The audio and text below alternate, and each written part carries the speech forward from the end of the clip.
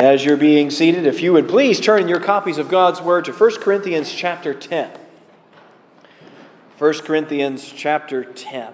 We're here in the midst of a little bit of a break in between our chapters in Genesis, between chapters 11 and 12. We'll be jumping back into that, Lord willing, next week as we examine the promises, the covenant that was made with Abraham. That will be a very significant moment in biblical history, so I look forward to seeing you all next week as we explore at least the first part of that together. But for now, we're going to be taking a look at 1 Corinthians chapter 10, and we'll be taking a look at just one verse here today.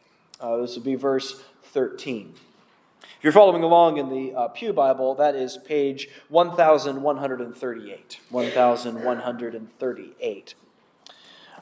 This is another entry in a series of sermons that I've done here called Ooh, So Close, where we are taking a look at often misquoted or misunderstood Bible verses and take a look at to see what do they really mean. And today we're looking at 1 Corinthians chapter 10, verse 13. I'm going to read the two verses surrounding it because context, and we're going to get into what this passage means for us today. So I'm going to back up and I'm going to take a look at verse 12. Listen carefully because this is God's word that's for you. Therefore, let anyone who thinks that he stands take heed lest he fall. No temptation has overtaken you that is not common to man. God is faithful, and he will not let you be tempted beyond your ability. But with the temptation, he will also provide the way of escape, that you may be able to endure it. This is the word of the Lord. Thanks be to God for his word. Let's go to our God and ask his blessing on our message today. Let's pray. Heavenly Father, we thank you for this passage that you've given to us, a passage of warning and a passage of comfort. And I pray that you would help us to hear and believe and appropriate the gift that you've given to us in this passage. I ask all these things in the precious name of Jesus. Amen. Does anyone else feel like that there is just too much going on? This is a line from a video that Abby and I have been quoting to each other over the last several weeks, and it was this man who was saying, or rather screaming, this exact sentiment from his vehicle. And so much of life is going on, it seems like it's unrelenting so much of the time. And we try to comfort ourselves by saying, well, don't worry, yes, life is hectic, but God is not going to give you more than you can handle. How many of you have heard that? Or if you're bold enough, considering what we're about to do in this passage, have quoted that to other people? I have. And this is something that we're going to find out is not true. God actually does give you more than you can handle. And we can find that out actually from the Bible. In fact, the person who wrote this letter, 1 Corinthians, later, as one commentary had pointed out, in 2 Corinthians chapter 1, verse 8, had this to say. For we do not want you to be unaware, brothers, of the affliction we experienced in Asia. For we were so utterly burdened beyond our strength that we despaired of life itself. Indeed, we felt that we had received the sentence of death. Does that man sound overwhelmed to you? Does me. Sounds like the Lord has given him more than he can handle. And that is exactly why he continues at the end of verse 9. Listen to what he says. But that was to make us rely not on ourselves, but on God, who raises the dead. That is what is happening to us when we're told God won't give you more than you can handle. No, that's not true. He is going to give you exactly more than you can handle because he wants you to rely on him. So where do we get this idea in the first place that he's not going to give us more than we can handle? Well, one book that's been very helpful in my preparation in this series, called The Most Misunderstood Verses in the Bible, points to this verse here in 1 Corinthians chapter 10, verse 13, as maybe why we tend to think he's not going to give us beyond what we can handle. And indeed, that's not what this verse says. but tells us that he is going to help us overcome temptation.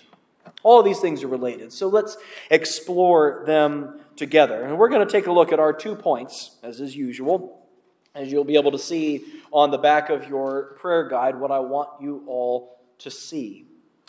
The first point is that the danger of falling into temptation is very real. The danger of falling into temptation is very real. But number 2, the dependence on God and avoidance of sin is required.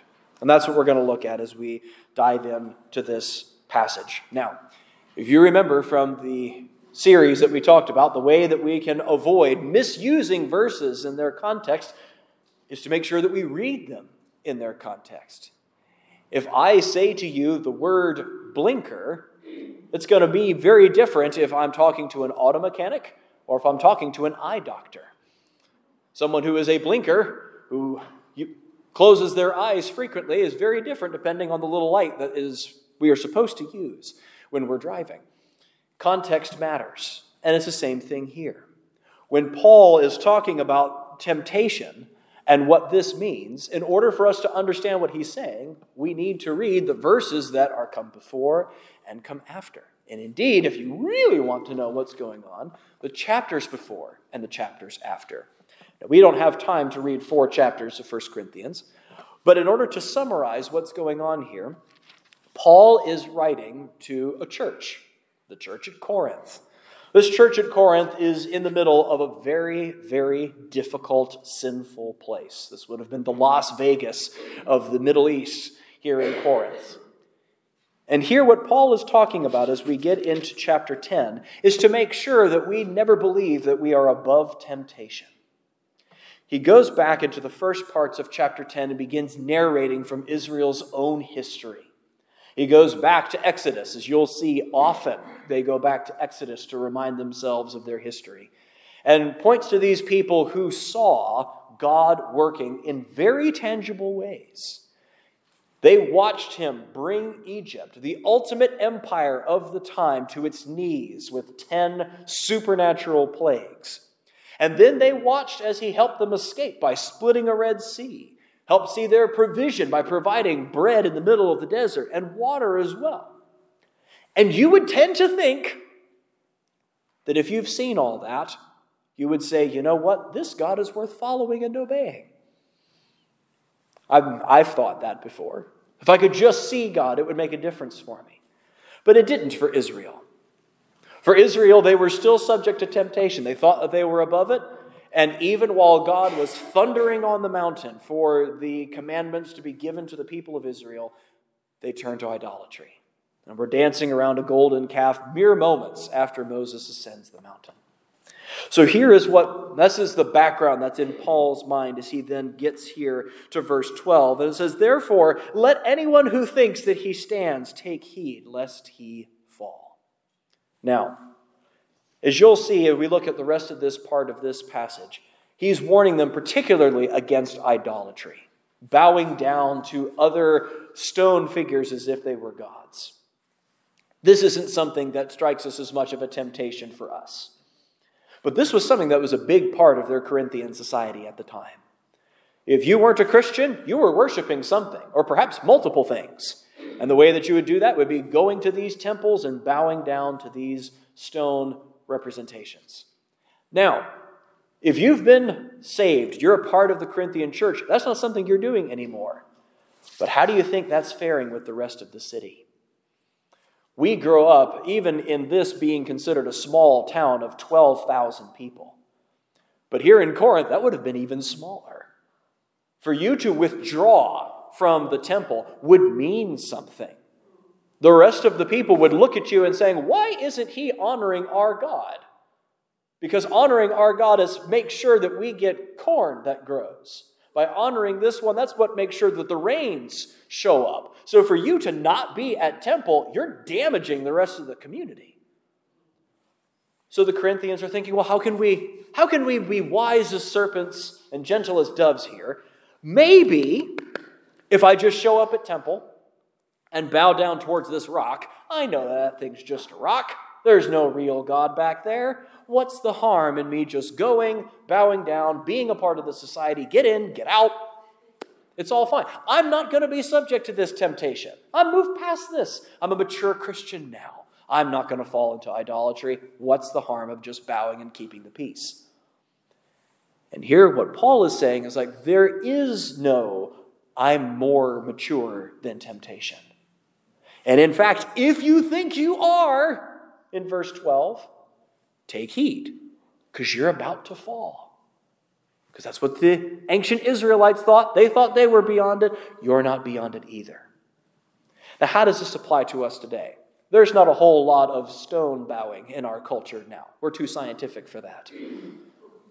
But there are plenty of other things that we're told to, mostly in the realm of ideas. We don't worship gods anymore. We worship ideas. So you need to show allegiance to the alphabet soup of sexualities we have now. Just put your pronouns on the name tag. Do what it takes to get through society. And we can tend to think, oh, well, I know all of this stuff is ridiculous, but I'll just go along with it and I'll be able to stay out of it. He says that's not the case. Temptation is something that is an extremely real danger, and if we think that it's not, we're going to fall into it. We can't believe that we can be really close to sin and it never affect us. Some classic examples of this are, we've all seen these online videos of people that take care of these wild animals in zoos, and they've been taking care of them for years and years. And all of a sudden, one day, the thing decides to bite them. And we're always surprised. It's like, I've been taking care of this animal for 15 years. This is a dangerous alligator, and one day it just bit me in the hand. Why? But we get used to it. When we get used to being around our sin and thinking it's no big deal, we drop our care. And it's not until the alligator has snapped its hand down on us that we remember, this is wild. This is not for me. This is not for my best interest. So we don't hang around these things. A soldier is most in danger when he's in combat but thinks he's not. This was something that Mr. Nikitas had talked to us about last week. So many of us are in a war and we don't realize we are. Sin is out to get you. There is no keeping it in a cage. There is no flirting around it. It's going to take you. Because it took the Israelites who had seen God. It's taken so many others before us. We can't believe that we're mature enough to be beyond temptation. Now, all of this at the start, here in verse 12, if we were to stop there, we would feel rather depressed. It's like, okay, well, then it just sounds like temptation is going to take us. Might as well just surrender to it. It's going to happen eventually. And here's where we get the glorious promise from verse 13. How it is that we can avoid temptation. And as we head into our second point, a dependence on God and avoidance of sin is required. Look where he says in verse 13, no temptation has overtaken you that is not common to man. You're not alone here in whatever it is that you're going through. But God is faithful, and he will not let you be tempted beyond your ability. But with the temptation, he will also provide the way of escape, that you may be able to endure it. All right, so let's take this one at a time. 1, no temptation is overtaking you that is not common to man. This is something that's really comforting and is one of those things that when I will speak to someone who has found themselves in really serious sin, I hear the same thing over and over. I feel like I'm the only person going through this. Nobody understands what it's like to go through X. It's like, actually, there are thousands of people that know what it's like to go through X. Because it says right here in the Bible, there is nothing that you're going through that other people haven't also gone through. You're not alone. But that's the first lie that sin wants to tell you, is you're by yourself. No one else gets it. The Lord does. And so do other people. But because we assume they don't, we hide.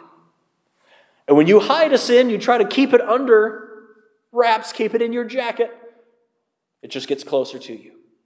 It will just bite harder. Secret sin never gets better. It only gets worse. So that's why we start out here. You're not alone. And the second thing, God's faithful to you. God's not going to leave you in the lurch. How does he do that? Well, he will not let you be tempted beyond your ability. Now, what does this mean? Does this mean that through your natural strength, if you just white-knuckle it and try hard, you can overcome every temptation? Is that what he's talking about? No. You'll notice there's no period there. But it continues. Why will this not be beyond your ability? Because with the temptation, he will also provide the way of escape, that you may be able to endure it. I originally titled this message, God's escape hatch, and that he will provide you the way out of temptation. And as I was putting together the children's bulletin this morning, there's an image on the front part of it of a tree house, and I actually like that image better. Here's what I mean by this. We tend to think, or at least I tended to think when I was looking at this, that the escape hatch for the temptation is always right there in that moment. And that if you'll just push the button that's right there, then you'll be able to get out of it. I think there's actually a longer-term solution that one of the commentators suggested here. The escape hatch that God is giving you for your temptation may have actually been given to you 3 months beforehand in what you were going to read in your Bible that day. One of the suggestions that this author had offered to us was scripture memorization. Having God's word in your mind and deep in your heart to be able to call on when you're in temptation is the vehicle that Jesus himself used when he was going through temptation with Satan, wasn't it? Jesus did not list out logical reasons why Satan was wrong and he was right. Well, if I make this bread, then I'm going to deny my messiahship. He did not sit there and theologize with Satan. He sat down and he said, "Thus says the Lord this." God said it, that's it. That's the rule. That's the authority. That's what we're called to do. So when I think of a way of escape, I think about when we were kids and wanted to get away from it all, we ran into the treehouse. That was our escape. But someone had to build that. Someone needed to put it together. And that's what we're called to do in our daily Christian life. Temptation is coming for us. And he has given you the way of escape. It's right here. But will you use it? God does not give us a magic button that if we push, teleport it out of the temptation. But what he has given us is armor, as we see in Ephesians, to battle the temptation when it's there. But if you don't put it on, well, temptation's going to be a lot harder for you. So prepare. Get ready. You know what your propensities are. You know where you tend to fall. You know what sins tempt you more than others. We're all different. Some of us are more pulled in one direction or another, but that doesn't mean that we have some sort of special sin nature that only we understand. It's just all of our general sin natures will pull us in different directions based on our experiences and who we are. So because of that, do you struggle with anger? There's a lot of Bible verses about that. Do you struggle with anxiety? There's a lot of Bible verses about that. With lust? Gossip, any of these things. We could be here listing sins all day. But God has something for you here. But are you picking it up? I think that may be the difference why so many of us lose the battle with temptation far more than we have to. We're not picking up the weapons that he gives to us. We have nothing to draw on. And I think that's what we're called to do here. Don't think that we are above temptation. Take heed lest you fall. How do we take heed? Grabbing hold of what he's given to us. Now, should we pray in the midst of temptation and asking the Lord for strength to resist? Yes, do that, please. He will meet you there far more often than we tend to think he will. But go into the battle strong. Don't enter into the boxing match having not worked out at all. Don't go into battle having not done any training. Don't try to run a marathon without any food in your stomach. Take hold of what he's given you and be prepared for this fight. And then there's another thing. This is what that first half of the point of depending on God. And then I also love verse 14. The Bible is so practical if we'll just read it. Verse 14 says, "Therefore, my beloved, flee from idolatry." This is the next part. He'll provide a way of temptation. So therefore, don't put yourself in a place where you're going to be tempted. Flee from idolatry. Run away. Be as far from it as possible. It's like the old joke that goes, "Doctor, I broke my arm in 2 places." And the doctor responds, "Well, stay out of them places."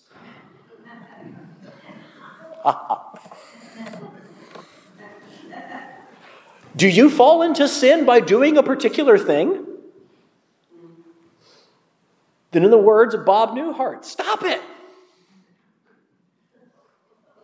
Do you find yourself, this can be really practical, do you find yourself being more frustrated and angry with people when you haven't gotten enough sleep? Go to sleep. Take our sin seriously. It might mean you change some things about your life. It might be we go to bed consistently because that makes us a holier person. It might be we give up the internet connection because we can't stop misusing it. Jesus got very practical in his sermon that if your hand offends you, cut it off. He's not actually calling for you to chop off your hand because we can still sin with or without a hand. But what he's trying to make us in a very graphic way is do what it takes to get away from sin. And it doesn't have to be these super elaborate things. It can be something as simple as going to a friend and saying, "I'm struggling with this. Will you ask me how I'm doing?" And most of the time when we think about that to ourselves, we begin to think, "Oh man, I wouldn't want to have to tell a friend if I felt that would be so embarrassing." Well, that sounds like you got a great strategy there. Do what it takes to flee. Don't assume that you can be strong, but get away from temptation. There was a story about a king who was interviewing chariot drivers to take his kids where they needed to go. And the interviewer was asking the chariot owners, "How close do you think you can get your chariot wheel to the edge of the cliff and still be safe?" And one boasted he could get it within 4 inches. Someone else with it, they could get it within 3. A third saying that he could get it within 1 of that edge. Finally, the fourth one that was asked said, "I'm going to stay as far away from the edge as possible. I have the king's children in my chariot." And he was the one that got the job. Too many of us try to see how close we can fly to temptation. How close to the edge can we get and not sin? And that's not what we're called to do. Sin is a danger to our souls. Don't get close. Run. Don't edge up. Prepare. Think about it. Strategize. All the entire time, depending on God for all of it. I was reading a book from the late Pastor Reeder last night. He was talking about the Christian life. And he compared the things that there were 2 words that he used. Dependence on God and diligence in what he's given you to do. And he compares it to 2 wings on an airplane. And he said, if you were on an airplane and the pilot was to ask you, "We have to lose 1 wing. Which would you rather lose, the left or the right?" And the answer is neither. You need both wings to fly. That's what he's talking about here in the Christian life. This is not to say that we earn our salvation by what we do. It's not. It's all of grace, as we sang earlier. But God calls us to diligence in using the graces that he gives to us to live this Christian life. All in dependence on God. You can't fly this plane without depending on him. Nor can you fly this plane without doing what he tells you to do. Will keep us in the air. Will keep us going. This is what he calls us to. And again, All that's in the center there in verse 13. Because God is faithful to you. If you go into your Christian life assuming that God might be there for you, you're going to live very differently than no, He is going to be there. It means we're going to appropriate the things that He's given to us. He didn't give us all that He has given to us because He wanted to see how much of a memory challenge we could make. So everything that's in here is here for a reason. We need all of it. How much are we reading? How much are we memorizing? And I think what you'll find is if you spend your time dependent on God, praying for Him, asking for help, saying, I know I am like this. Help me to not be like this today. I'm going to memorize what you say about why I need to be more like this than that.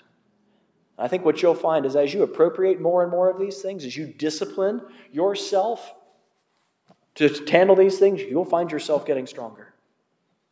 And you'll find yourself more dependent on Jesus and less willing to even hint at sin. So, what are our takeaway? What's our takeaway from this passage? One is that God will absolutely give you more than you can handle. So you'll learn to stop handling it on your own. God has given you grace for a reason. We need it.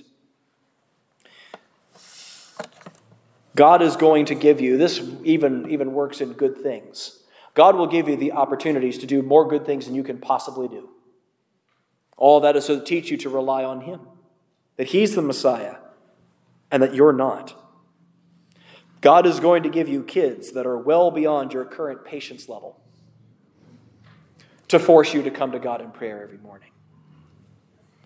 There will be times that you will call out to God in prayer, and it will seem like He's answering you no.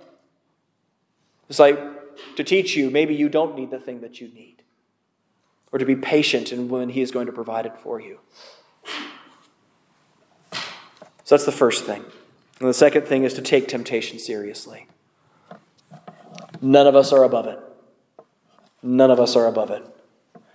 I've watched people who you would think were absolutely solid people that could never fall to something like that.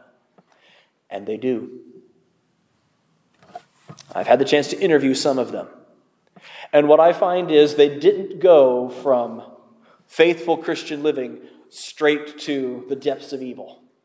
Most just don't jump off the cliff. Most of them slide down the cliff. They'll stop taking the ways of escape that have been given to them.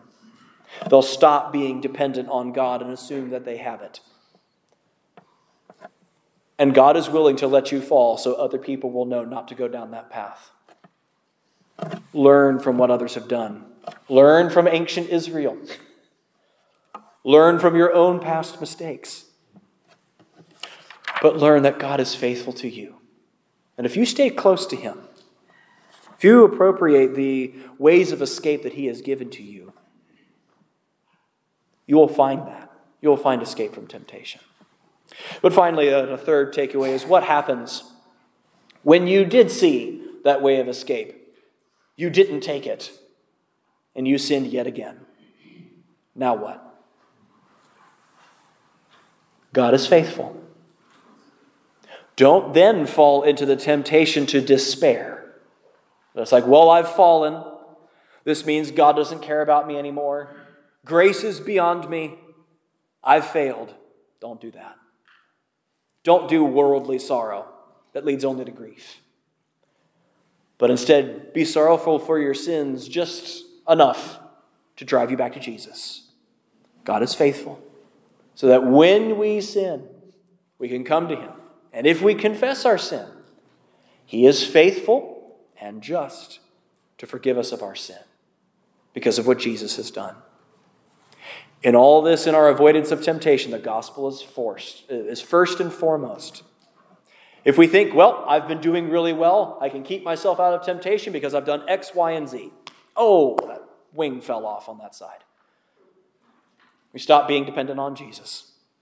We stopped remembering that the reason why He's faithful to us is because Jesus was faithful to us. Lived the life that we should have lived and died the death that we should have died. If we've put our trust in him, he will forgive us. So when we fall, come back to Jesus. Ask for fresh strength. Flee temptation. And keep going. That's the Christian life. And you'll find if we stay close to him, it's a really good one. Let's pray. Heavenly Father, we thank you for this promise that you are not going to leave us in our sin, but that you will provide a way of escape so that we don't have to. We don't have to be fated to disobey. But I pray that when we do, that when we don't take advantage of what you've given to us, that our hearts would yearn to come back, to look to you, our forgiving Father, to find rest for our souls and forgiveness from our sins. I pray this is the case for everyone who is here, that there wouldn't be anybody who is relying on themselves to get out of sin, but that they would come to you, that they would find forgiveness in the gospel. Oh, we ask all these things in Jesus' name. Amen.